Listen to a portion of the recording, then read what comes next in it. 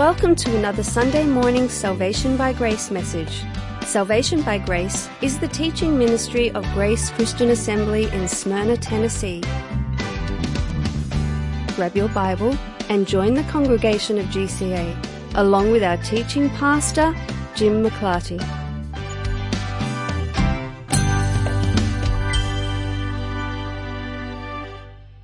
Bless the Lord, O my soul. Let's sing number 30.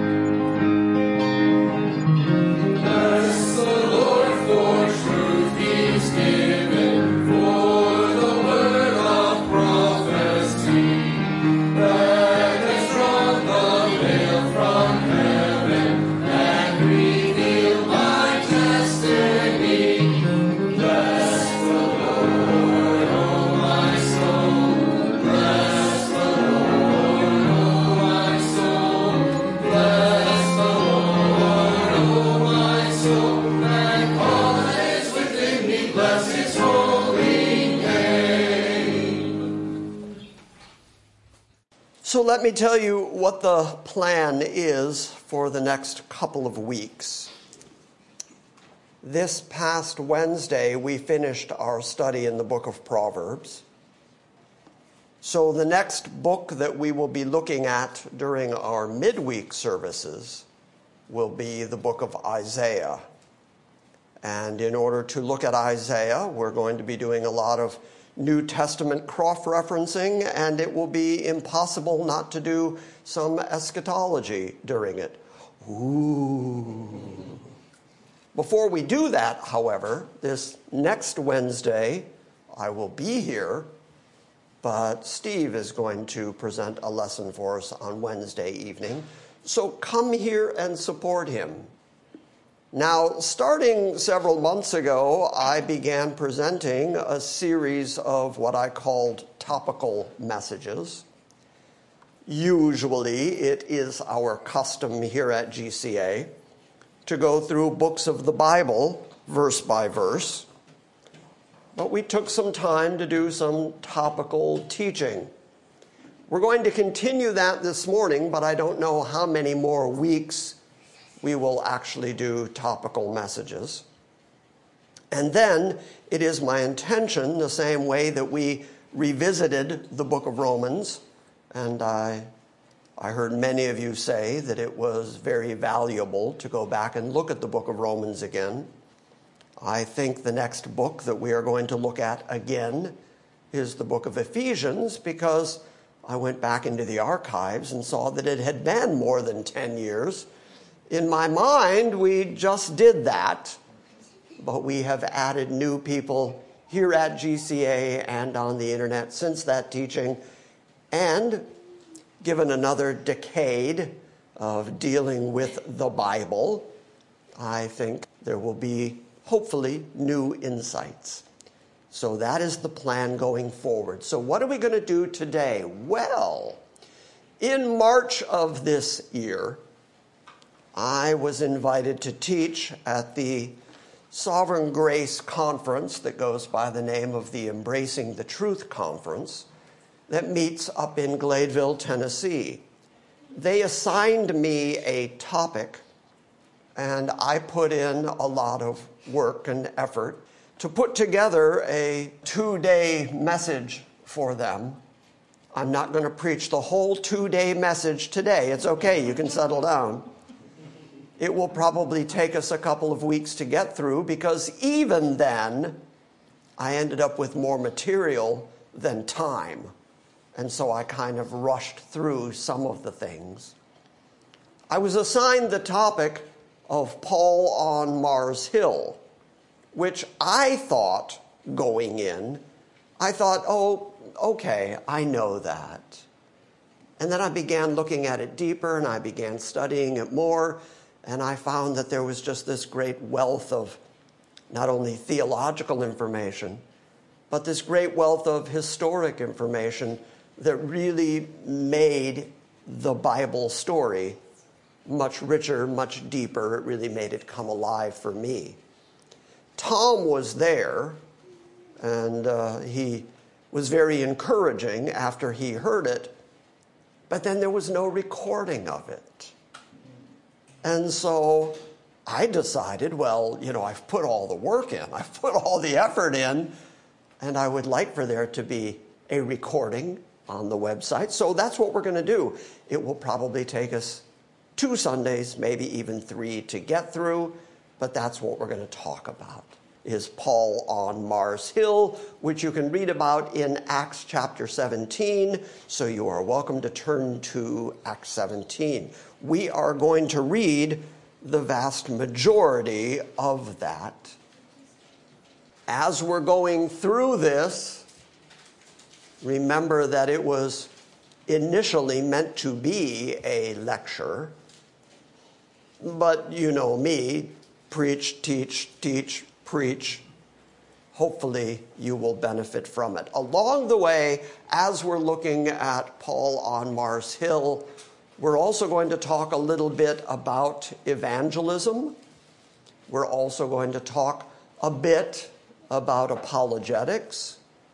Although you can go to our YouTube channel and you can see a recent YouTube that I made, a video about apologetics that really was drawn from the notes from that lecture series. So I'm not going to repeat all of that stuff. Otherwise, we'd be here much longer.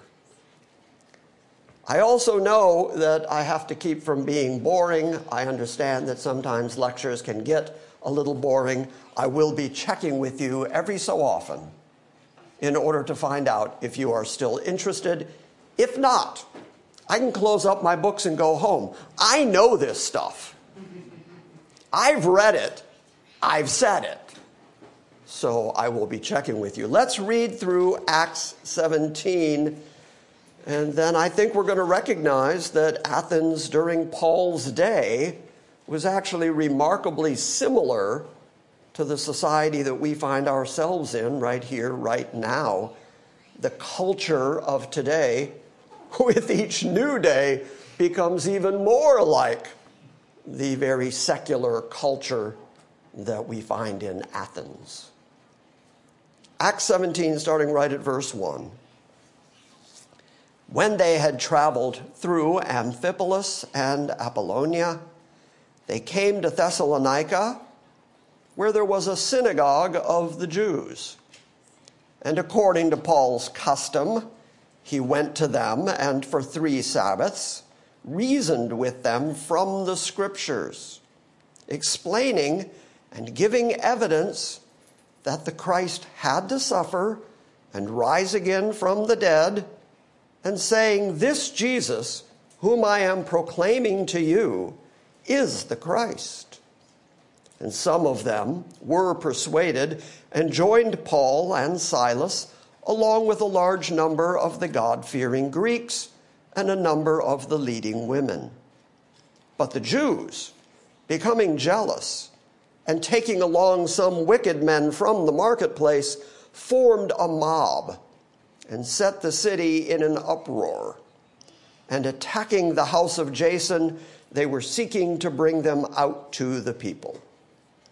And when they did not find them, they began dragging Jason and some brethren before the city authorities, shouting, "These men who have upset the world have come here also. And Jason has welcomed them, and they all act contrary to the decrees of Caesar, saying that there is another king, Jesus." They stirred up the crowd and the city authorities who heard these things. And when they had received a pledge from Jason and the others, they released them. Verse 10, the brethren immediately sent Paul and Silas away by night to Berea. And when they arrived, they went into the synagogue of the Jews. Now, these were more noble-minded than those in Thessalonica, for they received the word with great eagerness, examining the scriptures daily to see whether these things were so. Therefore, many of them believed, along with a number of prominent Greek women and men. But when the Jews of Thessalonica found out that the word of God had been proclaimed by Paul in Berea also, they came there as well, agitating and stirring up the crowds. Then immediately the brethren sent Paul out to go as far as the sea, and Silas and Timothy remained there. Then those who escorted Paul brought him as far as Athens, and receiving a command for Silas and Timothy to come to him as soon as possible, they left. Now, while Paul was waiting for them at Athens, his spirit was being provoked within him as he was observing the city full of idols. So he was reasoning in the synagogue with the Jews and the God-fearing Gentiles, and in the marketplace every day with those who happened to be present. And also some of the Epicureans and Stoic philosophers were conversing with him, and some were saying, "What would this idle babbler wish to say?" And others said, "He seems to be a proclaimer of strange deities," because he was preaching Jesus and the resurrection. And they took him and they brought him to the Areopagus, saying, "May we know what this new teaching is which you are proclaiming? For you are bringing some strange things to our ears, so we want to know what these things mean." Now all the Athenians and the strangers visiting there used to spend their time in nothing other than telling or hearing something new. So Paul stood in the midst of the Areopagus and said, "Men of Athens, I observe that you are very religious in all respects. So while I was passing through and examining the objects of your worship, I also found an altar with this inscription, 'To an unknown God.' Therefore, what you worship in ignorance, this I proclaim to you. The God who made the world and all things in it, since he is Lord of heaven and earth, does not dwell in temples made with hands, nor is he served by human hands as though he needed anything, since he himself gives to all people life and breath and all things. And he made from one man every nation of mankind to live on all the face of the earth, having determined their appointed times and the boundaries of their habitation, that they would seek God if perhaps they might grope for him and find him, though he is not far from each one of us. For in him we live and move and exist, as even some of your own poets have said. For we also are his children. Being then the children of God, we ought not to think that the divine nature is like gold or silver or stone, an image formed by the art and thought of men. Therefore, having overlooked the times of ignorance, God is now declaring to men that all people everywhere should repent, because he has fixed a day in which he will judge the world in righteousness through a man whom he has appointed, having furnished proof to all men by raising him from the dead. Verse 32, now when they heard about the resurrection of the dead, some began to sneer, but others said, we shall hear you again concerning this. So Paul went out of their midst, but some men joined him and believed, among whom were Dionysius the Areopagite and a woman named Damaris, and others with them. That's as far as we're going to read for the moment. Initial observations. The society of Athens and the culture in which we live today is so very similar. The thing that Luke pointed out about Athens is that it was just chock full of idols.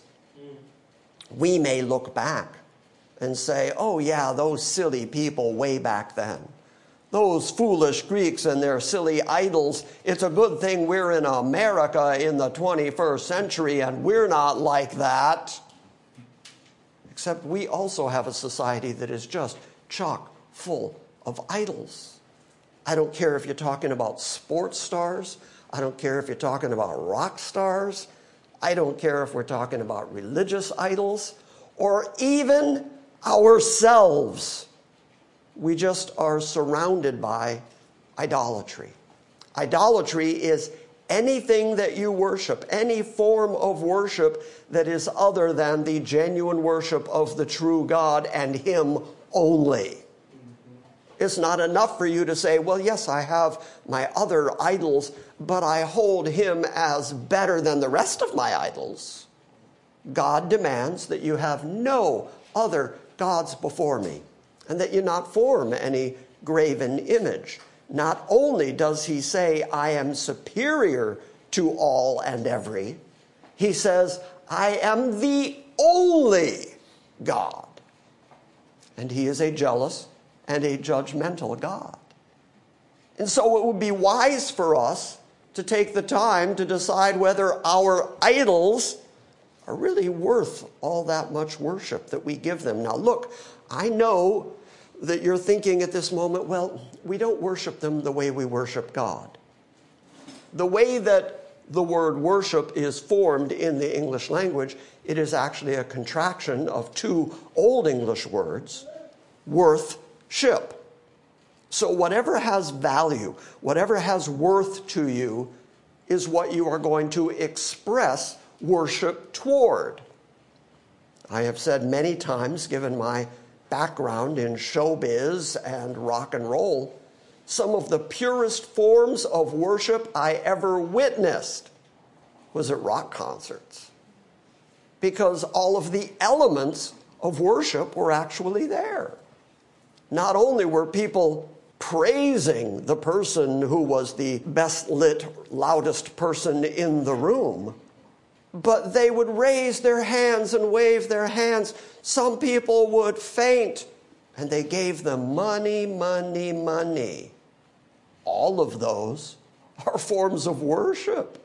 All of those are saying, you're what I value in my life, where I'm willing to invest myself and my effort and my praise, my laud, my honor on you. I'll even give you my money. Has anybody checked ticket prices on concerts lately? Okay, well, maybe not lately. Since COVID-19, everything's pretty much not happening or free on the internet.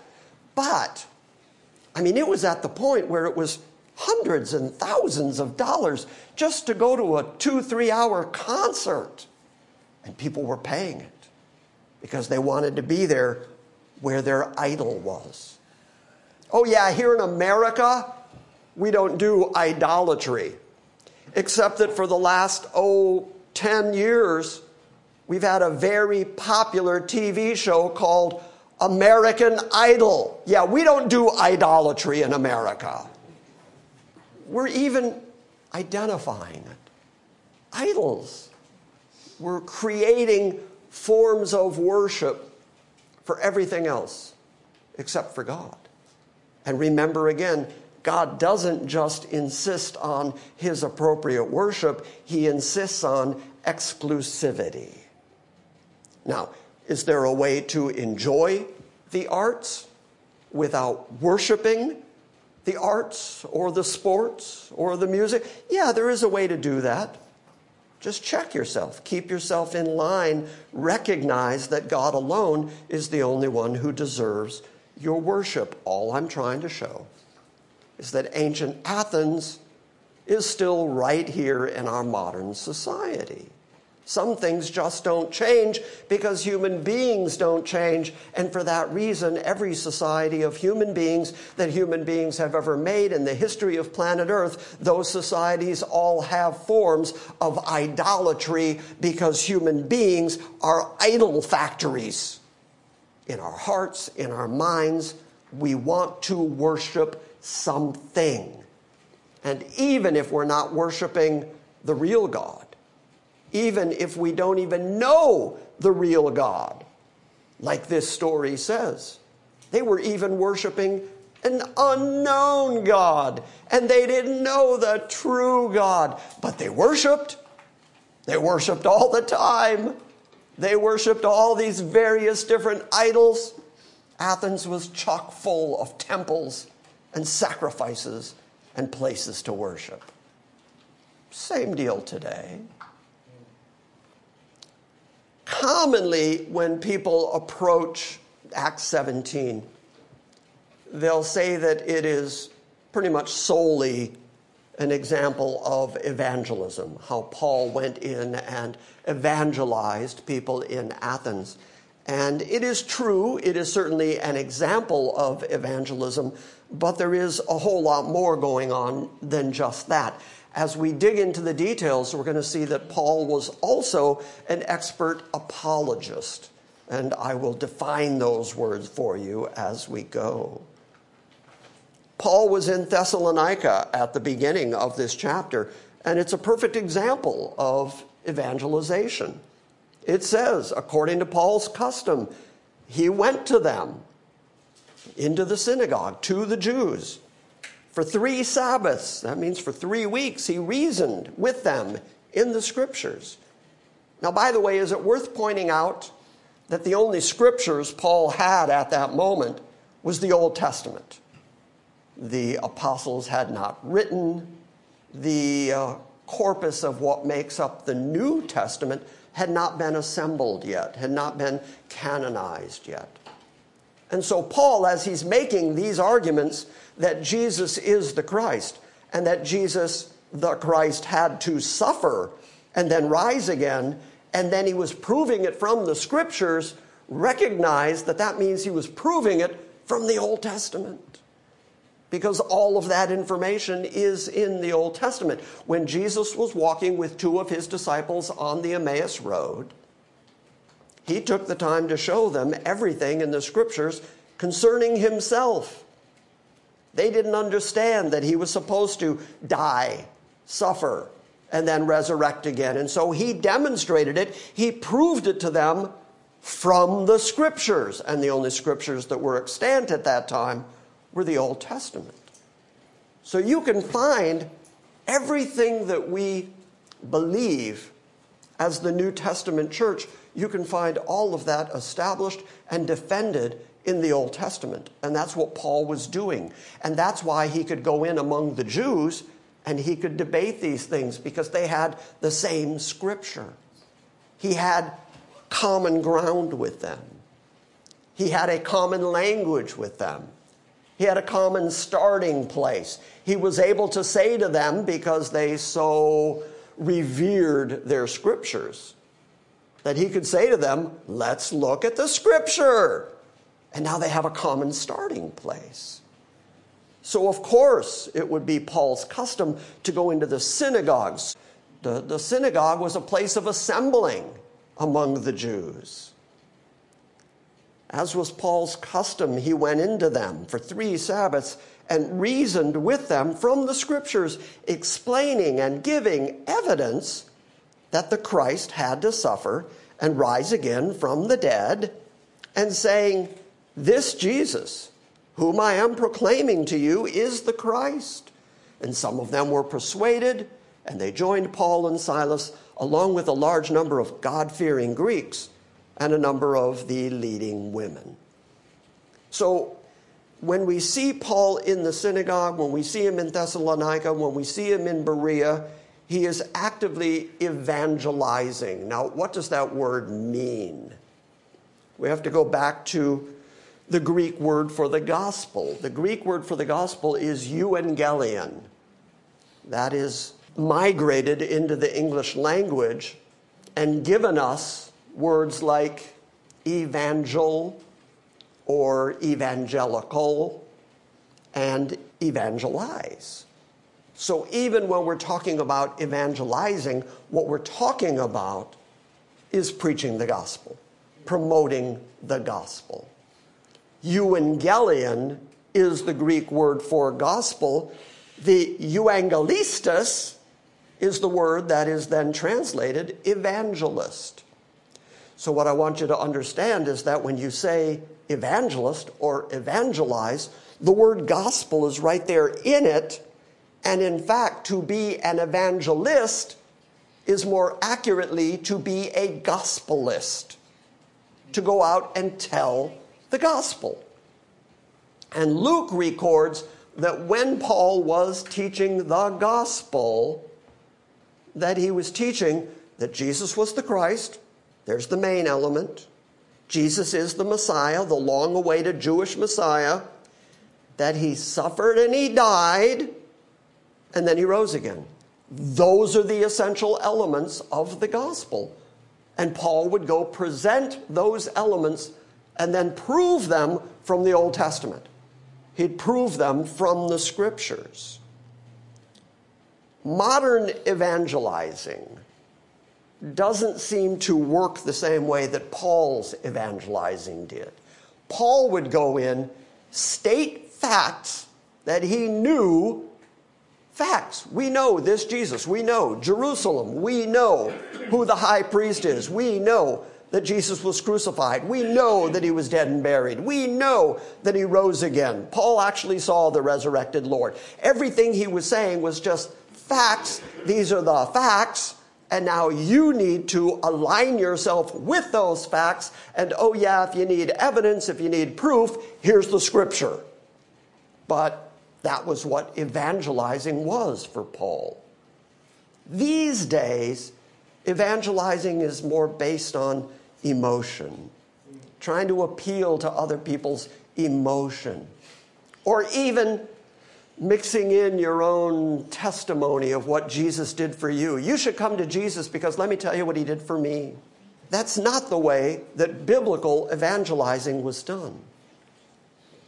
Now, people have asked me through the years, what evangelistic method do you like? I don't like evangelistic methods, nor is there an actual evangelistic method described in the New Testament.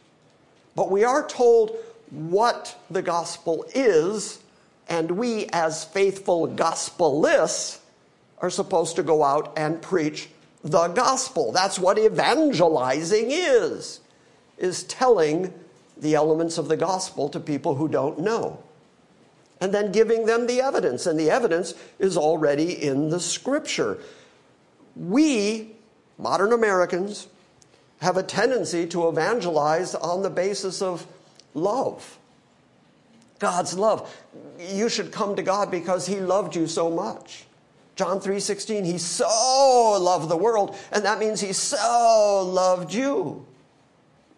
But not only do you not find the word love in any of the early evangelistic presentations, But the word love doesn't exist in the book of Acts. You can read the entire book of Acts from beginning to end, and you're not going to find the word love.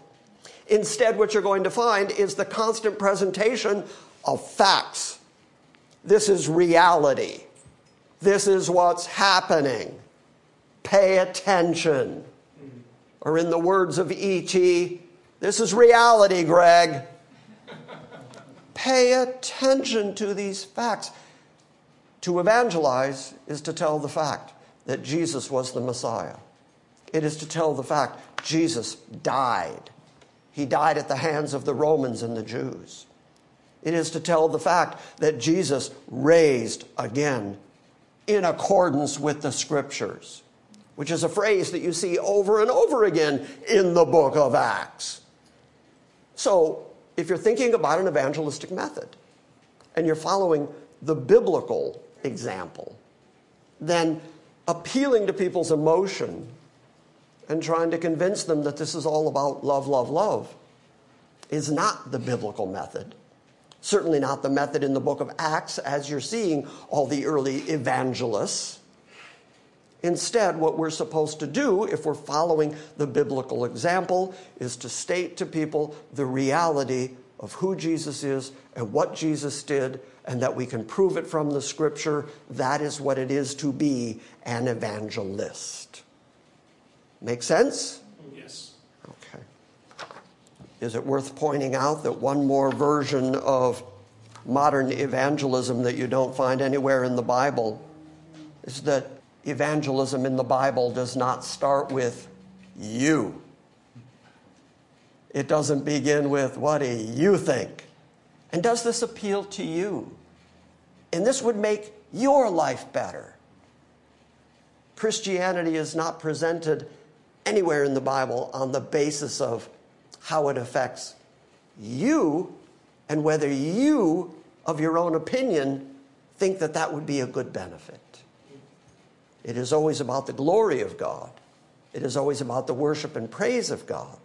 And it is always about the accomplishment of God through the things that he did through Christ Jesus. So in regard to Paul on Mars Hill, what Paul is doing there is more than just evangelizing. He's also engaging in a form of argumentation because he demonstrated from the Scripture to the Jews that Jesus was the Christ. That form of argumentation, that form of debate, that form of convincing people is what's known as apologetics. It comes from the Greek word apologia, which is translated apology. And it doesn't mean, I'm so sorry. I mean, Jesus is the Christ, but I'm really sorry about that. That's not the form of apology that we're talking about. The Greek word apologia is made up from the prefix apo, which means from, and then logos, which is words. So from words, it came to mean intelligent reasoning, which is why Luke would compliment the Bereans because they were more noble-minded than those in Thessalonica. And in what way were they more noble-minded? They actually searched the Scriptures, the Old Testament, to see whether the things that Paul said were actually so.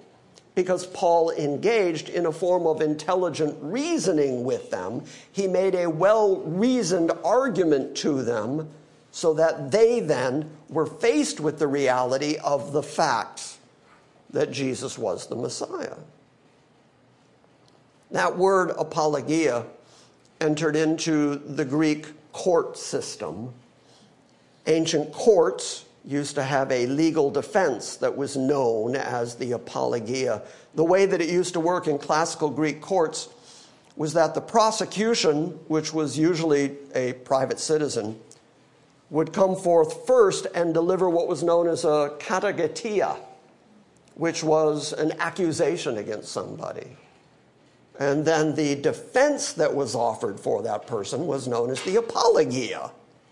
Now, like I said, if you want to know the different forms of apologetics and the different ways that the word apologia is used in the Bible, you can go watch the YouTube video. But for our purposes this morning, I just want to focus in on 1 Peter 3, because that is the common place where people go to defend this notion of apologia as a defense of the gospel.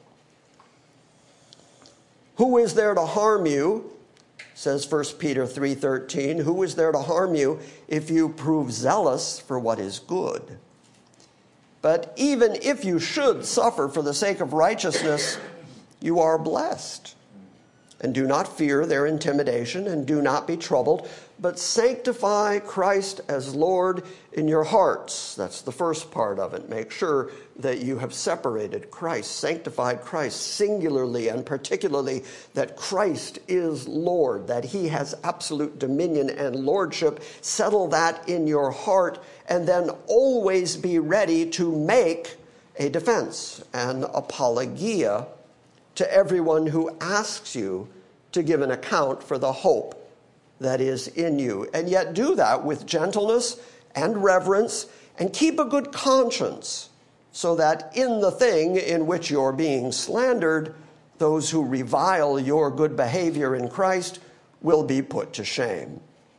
For it is better, if God should will it so, that you suffer for doing what is right, rather than for doing what is wrong. So that is Peter's context for saying that we need to be ready to give that defense. We need to be ready to act as an apologist, an evangelist, and certainly that's what we see with Paul. Paul would go in and tell people the basic elements of the actual evangel, the actual gospel, but then he was willing to defend it too. He knew where the defenses were in the scripture, and he could argue in defense of what he was saying. So we need to be ready to do that. All right, now I'm going to skip over all this apologetics stuff. Earlier, I said to you that when Paul was talking among the Jews, he had what I like to refer to as the home field advantage, because he was talking to people who spoke a common language, and they also held the scriptures in high esteem, the same way he did. And so he was able to make his argument based on that commonality between him and the other Jews. But when he gets to Athens, he has no home field advantage.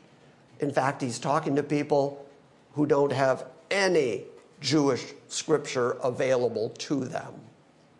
Now, granted, there are some Jews in Athens who he is going to speak to, but when he's speaking to the Greeks, when he's speaking to the common Athenians who were worshiping anything and everything, he had no common ground. He had no starting place. He had no home field advantage, so that he could enter in and say, oh, hi, we have this in common, so now let's talk about Christianity. Instead, he was walking into an environment that was completely opposed to everything Christian. Defending the Christian faith began really early in the Bible. Earlier in Acts, we can look at Peter at Pentecost. We can look at Stephen's last sermon before he's stoned. But in both of those cases, the audience is Jewish. And so when we read the responses of Peter to the Jewish audience, or the response of Stephen before he was stoned to the Jewish audience, you see them both doing the same thing. They both establish commonality. They both point out the history of Judaism that has led them to that moment in time, and they refer to each other as men and brethren because they all have that common Jewish heritage. But again, you don't have that once you get to Athens. And so how does Paul even manage to bring it up?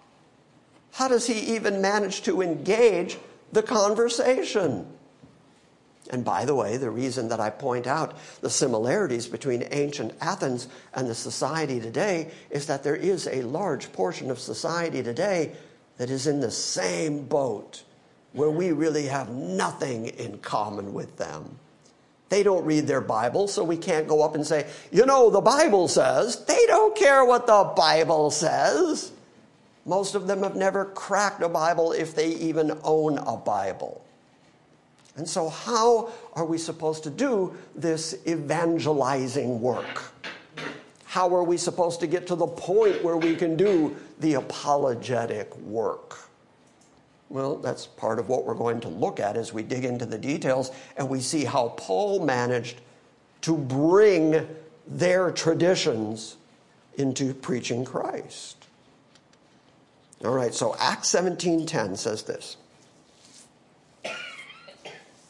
That was all introduction, by the way. We're finally digging into the text. So, the brethren immediately sent Paul and Silas away by night to Berea, and when they arrived, they went into the synagogue of the Jews. That was always Paul's custom. Start with the people that you have home field advantage with. Start with the people who speak the same language, have the same scripture. Go to them first. After all, it is Paul who tells us that the gospel is the power of God unto salvation to everyone who believes, to the Jew first, and also to the Gentile. So Paul is following the model that he himself has advocated. He goes to the Jews first. He went to the synagogue of the Jews. Now these were more noble-minded than those in Thessalonica, for they received the word with great eagerness, examining the scriptures daily to see whether these things were so. And therefore many of them believed, along with a number of prominent Greek women and men. I'm going to say it one more time. Notice that the only scripture Paul had to work with was what we call the Old Testament. The reason I'm bringing that up again is to say you cannot separate the New Testament from the Old Testament, because the New Testament is based on the Old Testament. If you are only preaching the New Testament to people, you are preaching a truncated gospel.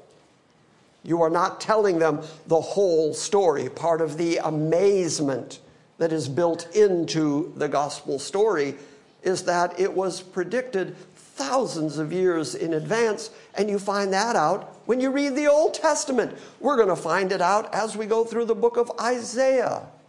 You see time and time again where the Old Testament predicts the things that are satisfied in the New Testament, and you cannot separate the two because they are all the writing about the very same God who is doing the very same thing and telling the very same story from beginning to end.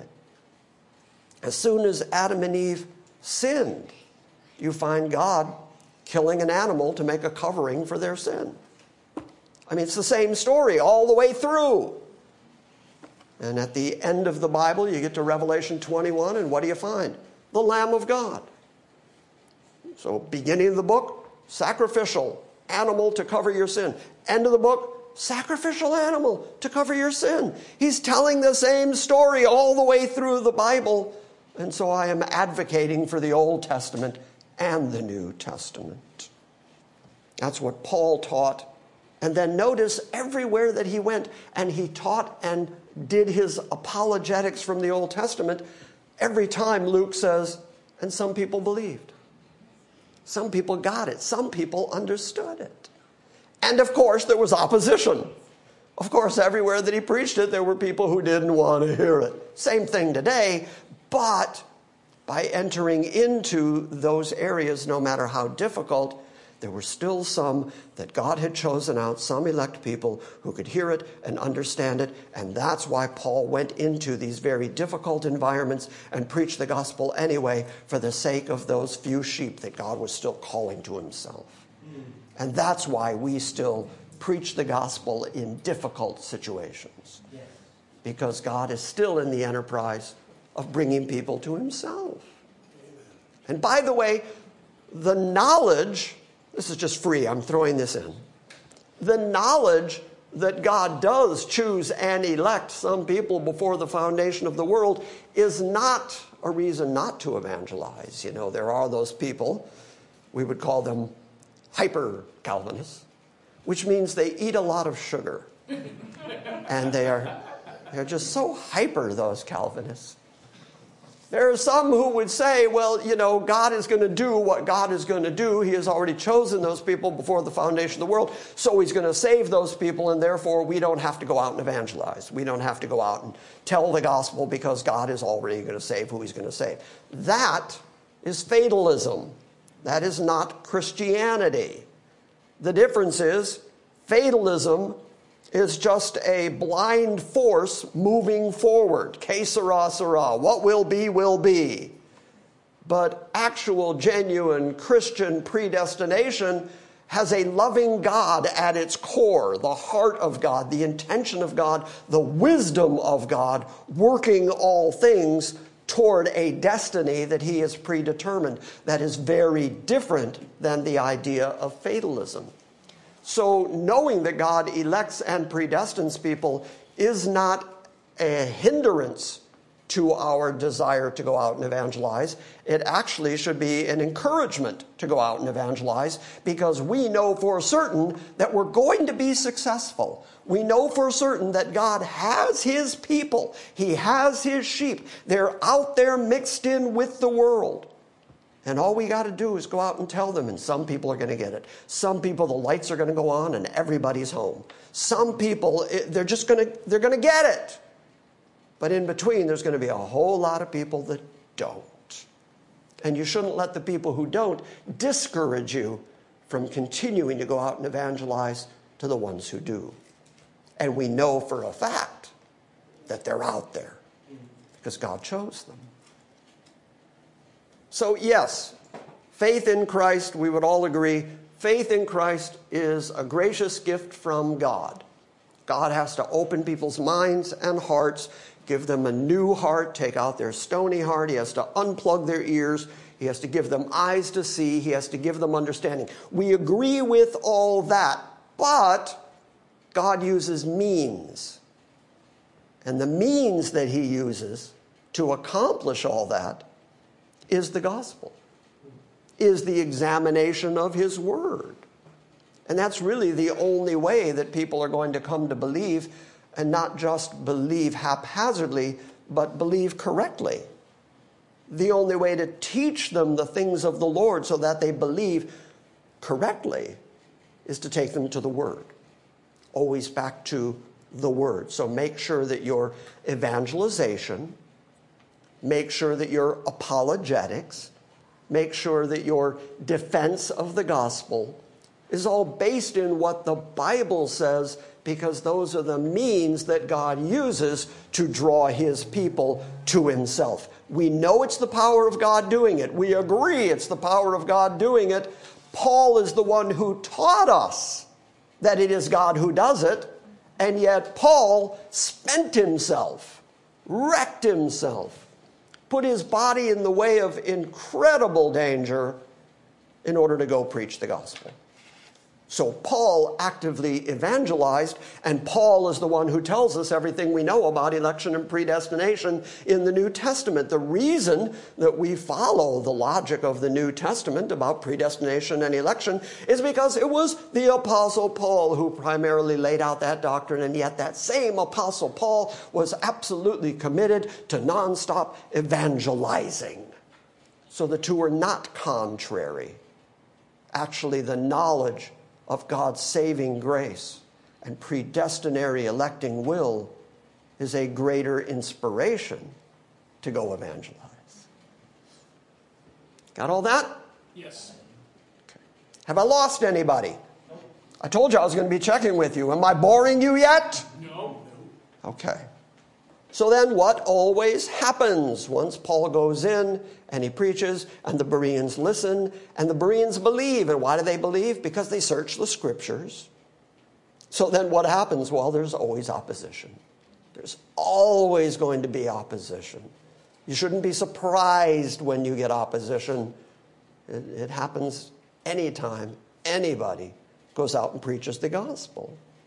When the Jews of Thessalonica found out that the word of God had been proclaimed by Paul in Berea also, they came there as well, agitating and stirring up the crowds. Look, the Jews and the Jewish leaders had a vested interest in stopping the preaching of Christianity. We've talked about this before through the years, but Paul was proclaiming the Jewish Messiah, the Christ.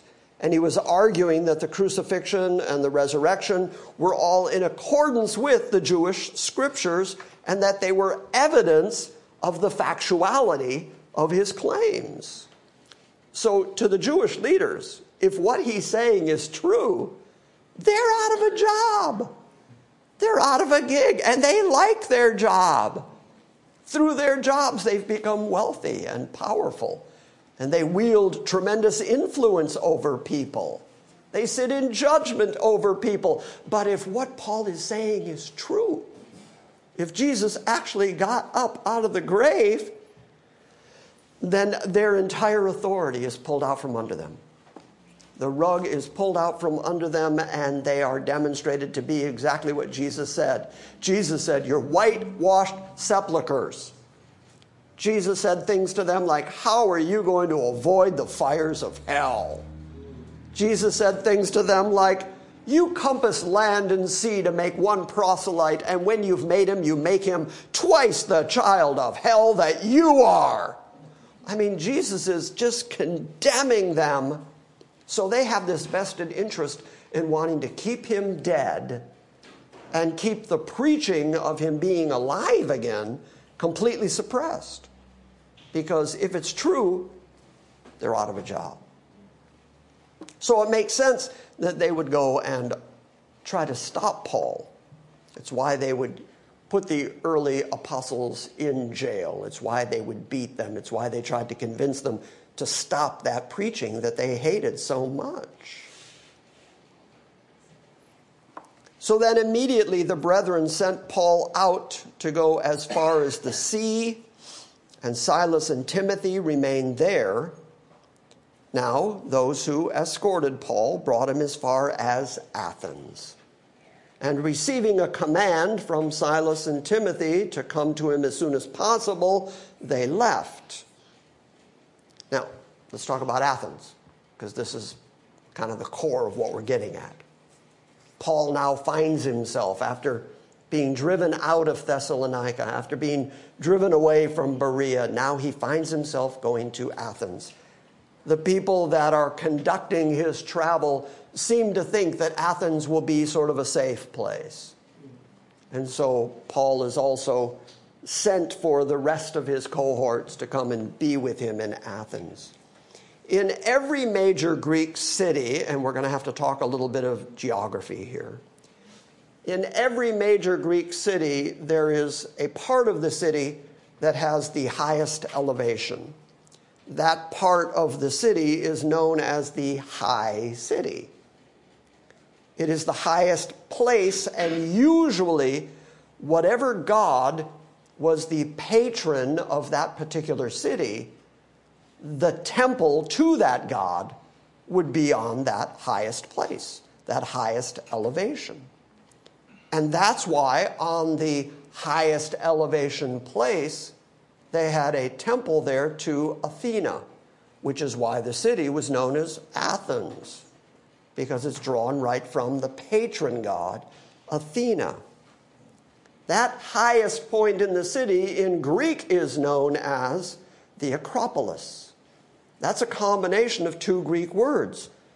Acra, which means height, but that word has actually moved right into the English language. If you know somebody who has a fear of heights, you say they have acrophobia. So, in Athens' high city, in its highest elevation within the city, there was a temple there that was known as the Parthenon.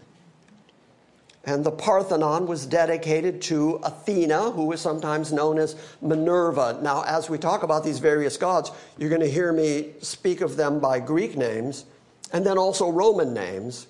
because the Romans were a barbarian people. The Romans didn't really have the level of culture that the Greeks had. And so when the Romans took over the areas that were previously under Greek dominion, they really just borrowed Greek culture and then just Romanized it. And that's why to this day we talk about Greco-Roman. Greco-Roman gods, Greco-Roman society, because it began with the Greeks, and then the Romans just took a hold of it and gave it Roman names.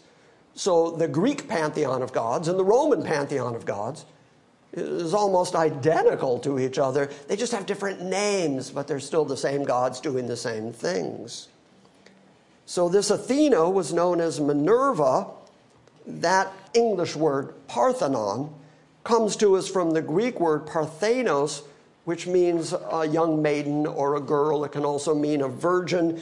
That name has been applied to Mary herself.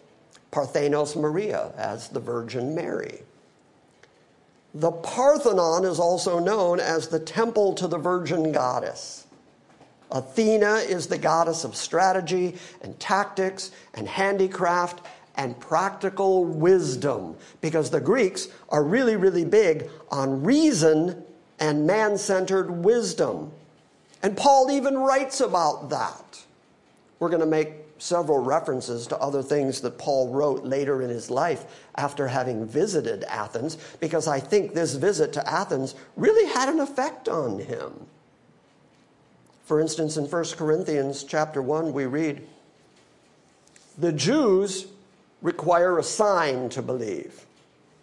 And that's true. The Jews were always demanding of Jesus, show us a sign. Demonstrate that you are who you said you are. Do a sign. Which is why Jesus would say, a wicked, adulterous generation requires a sign to believe. The Jews wanted to see a sign, and the Greeks, says Paul, seek after wisdom. So he made that division.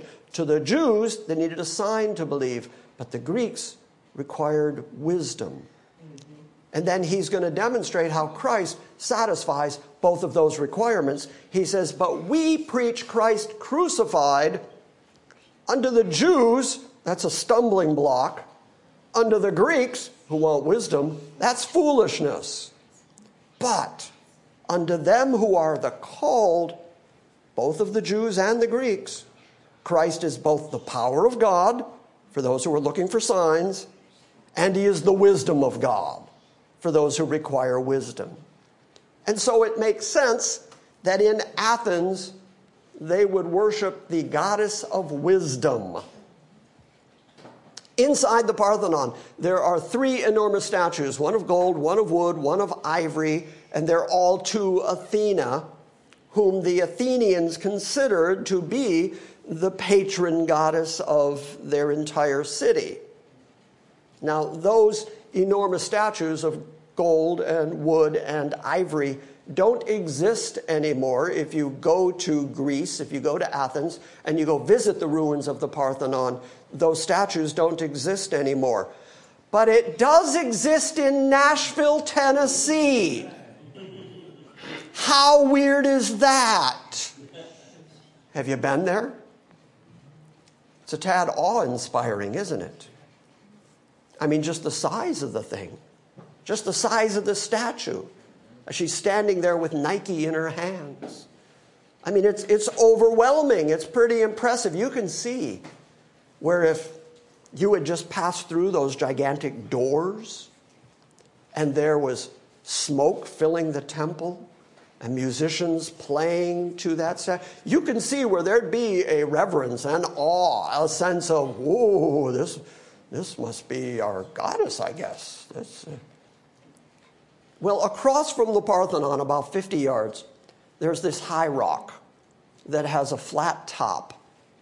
And on it is a temple dedicated to the god of war. The god of war goes by the Greek name Ares, which is why that place is called the Areopagus. That English name actually came to us from the late Latin. It's a composite form of the Greek name Areospagos, which means the Ares rock. but because Ares also has the Roman name of Mars, it is also known as Mars Hill. And that's why sometimes we talk about Paul on Mars Hill. So you've got the Parthenon on one side on the highest place. Across from the Parthenon, you've got this high flat rock on which is a temple to the god of war known as the Areopagus. But that word Areopagus actually has a history behind it, and so it came to mean more than just that flat rock. The Areopagus is a place name for that hill just northwest of the Acropolis in Athens, but it also is a historical term for a judicial council whose members are called Areopagites, who used to meet on that hill. And the reason that those judicial councilmen used to meet on that particular hill was to be the guardian of the laws and to keep watch on the magistrates, according to Aristotle himself. Reaching all the way back to Aristotle, who explained the purpose for the Areopagus, he said that the council was the guardian of the laws that kept watch on the magistrates to make them govern in accordance with the law.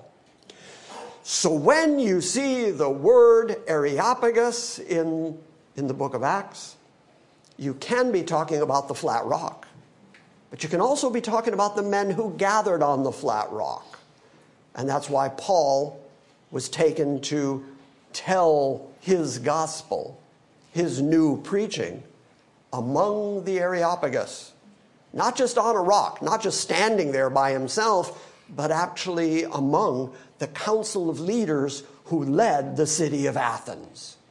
And part of their charge was to make sure that every new religious idea that came into Athens was suitably examined by them. Which seems funny to me because they were really just so broad in their acceptance of every new thing that ever happened under the sun, and yet they had a council of men who wanted to make sure that nothing sneaky got in. One more place you need to know. There's a place that is north of all that is a place of meeting, a place of gathering, that is known as the Agora. By the way, that word has also entered into the English language. If you never go outside because you're fearful of being among people, you're said to be agoraphobic. So we still know those words. We still understand those words. The Agora was the marketplace that Paul went into initially to talk to other Jews, and then we read to talk to anybody who just happened to be there. So if you're on Mars Hill, if you're on the Areopagus, you can see the Parthenon on one side, and you can see the Agora on the other side. And that's where Paul stood, centrally located, preaching Christ. Acts 17:16 tells us, now while Paul was waiting for them at Athens, his spirit was being provoked within him as he was observing the city full of idols. Okay, so how full was it? You might be thinking at this moment, okay, now they couldn't have had like an idol on every city block. How full was it really? How many actual idols? How many actual temples? There was a Roman satirist by the name of Petronius who once said that it was easier to find a god in Athens than to find a man. That's how many gods there were in Athens. So you can see why Paul, being a thoroughgoing Jew, who knows the commands of God, and who knows the command, you'll have no other gods before me, who knows the command, you won't make any graven image, you can see why he would stand in the midst of that and be sick in his heart, which is what's being described here. His spirit was provoked within him because he was observing the city full of idols. And Athens is chock full of these kinds of temples. Athens was the heart of ancient art and ancient philosophy. And when folks would come to visit, they'd be just awestruck by the beauty of it and the wisdom of it. A remarkable city, and yet Paul has the exact opposite impression. He walks in and he is just sickened by it, sick in his heart over it. So Paul begins reasoning with people about the idols. Basic apologist. He walks in, according to verse 17, and he was reasoning in the synagogue with the Jews and the God-fearing Gentiles, and in the marketplace. What would that place be? Oh, good, you are with me. He was reasoning in the agora every day with those who happened to be present, which means with some of those people, he had home field advantage. With some of those people, he could say, wait. You're living in Athens. You've got all these different idols around you. You're surrounded by it. Let's examine the scripture and see what it actually has to say about having no other gods before me. But then he goes into the marketplace and he starts talking to whoever happens to be there. And he's got nothing. He's got no way to start that conversation. He's got no entrance to them. So what does he do? He goes out and just tells them facts. And just leaves it there. These are the facts. You don't know what you're doing, but there is a God, and Jesus is his son. And Jesus lived in Jerusalem. You know Jerusalem. He dwelt among us. He did miracles. He died. He suffered. He was nailed to a cross. 3 days later, up again, alive again. All of those were facts. And that's what he used when he went out and evangelized. So he reasoned in the synagogue with the Jews and the God-fearing Gentiles, and in the marketplace every day with those who happened to be present. Also, there were some Epicureans and some Stoic philosophers that were conversing with him. Okay, now let me just explain to you. That's about 180 degrees opposite what Paul is. I mean, talk about no home field advantage. I mean, he's talking to people now who are absolutely committed to ancient philosophical ideas and structures that have nothing to do with the Jewish religion. Stoics and Epicureans are the only schools of philosophy that are actually mentioned in the Bible. These are passionate rivals with each other who were both profoundly skeptical about any human ability to come to actual ultimate truth. Okay, now it is 12 o'clock. And you know what that means. It means, shut up, Jim. That's what 12 o'clock means. Am I... We're just getting started, I know. We're just beginning. Are you bored yet, or do you want to know who the Stoics and the Epicureans were, and then we'll call it a morning? Yes. Keep going? Yes. Do you speak for the group, Leon? Yeah, you do? Okay, Leon has committed all the rest of you. It'll only take you another 5 minutes. But do you know who the Stoics and the Epicureans really are? We use that language to this day. But do you know who they actually are or how they began? Well, like I said, both of them were really skeptical about the human ability to come to ultimate truth. And so at this moment, when Paul is walking in Athens, philosophy was just in a general decline in Greece, because if the philosophers could actually solve the question of ultimate reality, then they would have done it by now. And so as a consequence of not having any ultimate answers, then people really weren't convinced anymore by their philosophers. So skepticism and cynicism were kind of the order of the day, because truth, they all agreed, can't be known. And that's why they were always looking for greater amounts of wisdom to try to explain the ultimate purpose and meaning of life and truth, but they all agreed that philosophy wasn't doing it for them. So the Stoics actually comes from the Greek word stoikos, which pertains to a member of or the teaching of a school that was actually founded by a guy named Zeno, who lived 334 to 262 BC, and it was characterized by very austere ethical doctrines. The name actually literally means, when you say Stoic, what you really mean is pertaining to a porch, believe it or not. Yeah, I know, kind of surprising, huh? Because it was on a porch, it was on a portico that this Zeno used to do his teaching. And so people started thinking of it as the teaching from the porch. Actually, it was a painted porch that was in the Great Hall at Athens that was decorated with frescoes that depicted the Battle of Marathon.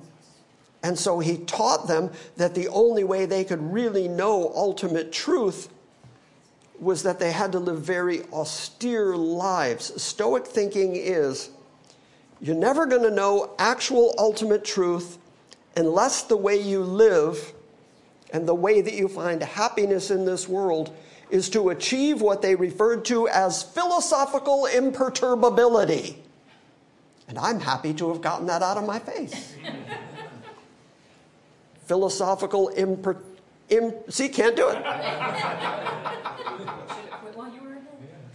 I should have stopped when I was I should have quit right there. Philosophical imperturbability means that the world is controlled by impersonal mechanical forces and chance. So we have no control. We're just victims. What I was talking about earlier about blind fate. What will be, and there's really nothing you can do about it. So the only place that the human will has any power is in how each individual chooses to react to the things that befall them. But life itself is ultimately meaningless, and so you become indifferent to pleasure or pain. That's what philosophical imperturbability is. That's why to this day we think of Stoicism. And when you see somebody who doesn't seem to have any real emotion, you'll say they're very stoic. Well, that's where that comes from. They are very much like a painted porch. On the other hand, you have the Epicureans, who are the followers of a philosophical system that was created by a guy named Epicurus, who lived from 341 to 270 BC. He was devoted to the exact opposite of Stoicism. He was devoted to pleasure. And in fact, the term that is most often associated with Epicureanism is hedonism. But we still use that word Epicurean to this very day. Somebody who really loves living life, especially somebody who eats all kinds of things, we refer to them as Epicureans. There are still cookbooks and TV shows that use the word the Epicurean because it denotes somebody who just experiences life to the fullest. But hedonism is actually a pursuit of pleasure and delight and enjoyment. Hedonists are defined as one who regards pleasure as the chief goal of life. A hedonist believes that pleasure ranks as the highest good.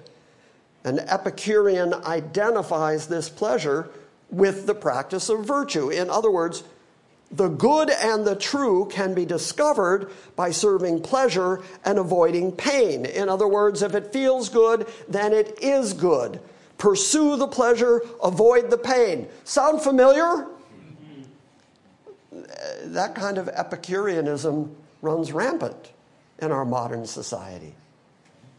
If something is painful, it's bad. If something feels good, it must be good.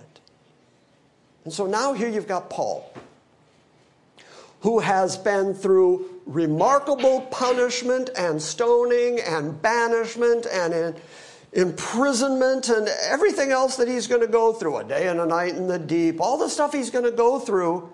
And all of that is pain, and yet he says that he is grateful that he's counted worthy to suffer that pain because it aligns him with the pain that Jesus Christ went through. So he sees pain in a positive sense. Well, that's the opposite of the Epicureans. But Paul also speaks about the joy and the pleasure of life and how he has joy in life because of Jesus Christ and because of his forward thinking and because he understands the meaning of life and the wisdom of life. And that puts him at direct odds with the Stoics. And the Stoics and the Epicureans are at odds with each other. Nobody's getting along here. And yet, to put overmuch emphasis on it, that's the environment in which Paul preaches the gospel of Jesus Christ. And that's really, truly, genuinely remarkable. Now, by the way, there is a third philosophical category. These people are known as the cynics. Oh, gee, do you think they still exist? Actually, they believe that virtue is defined by nature, and true happiness comes from releasing yourself from the trappings of life and living at one with nature. Now you know they really exist. They were normally, by the way, history tells us that they were normally filthy, unbathed people. And they're gathering in Seattle. Okay, that won't make it to the internet. That won't get... Okay, it might make it. There. We'll finish with this.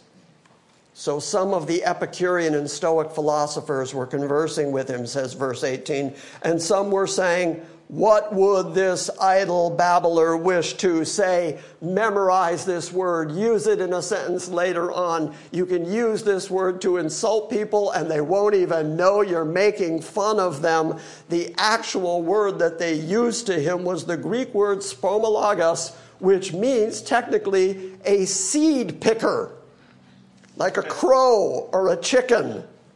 They said, what is this seed picker going to say?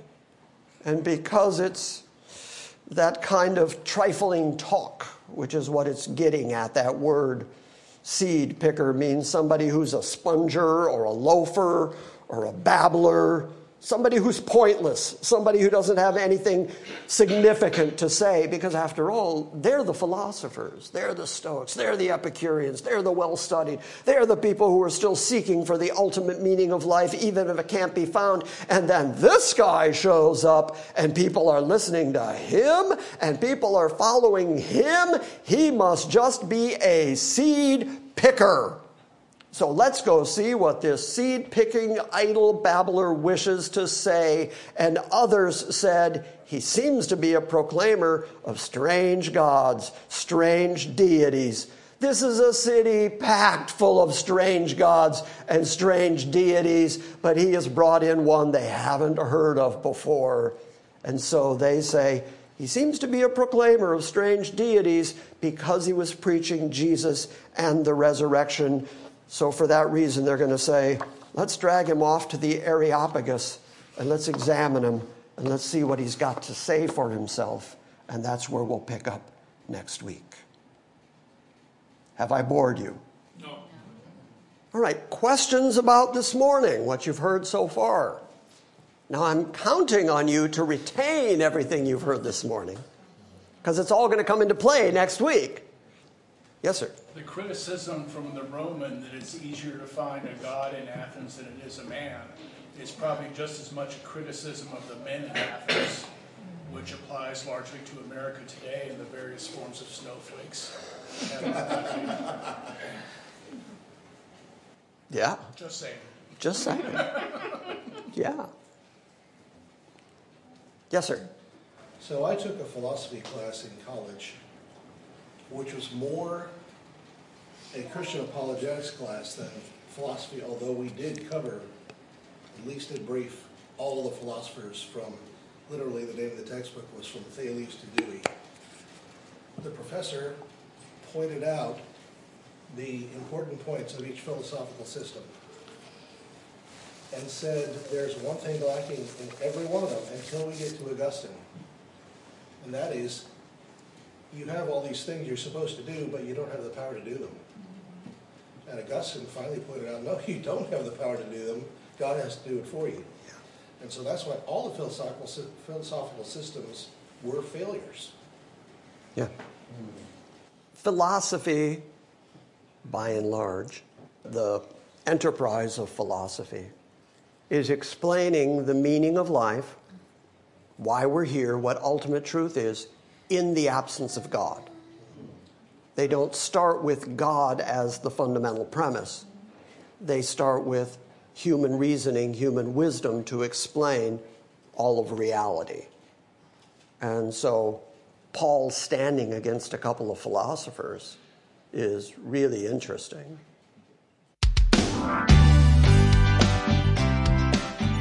Thank you for listening to this week's Salvation by Grace Sunday morning message. We invite you to visit our website at salvationbygrace.org for weekly updates, books, Q&As, and our ever-expanding audio archive. Join us again next time as we delve into the Word of God and study His sovereign grace.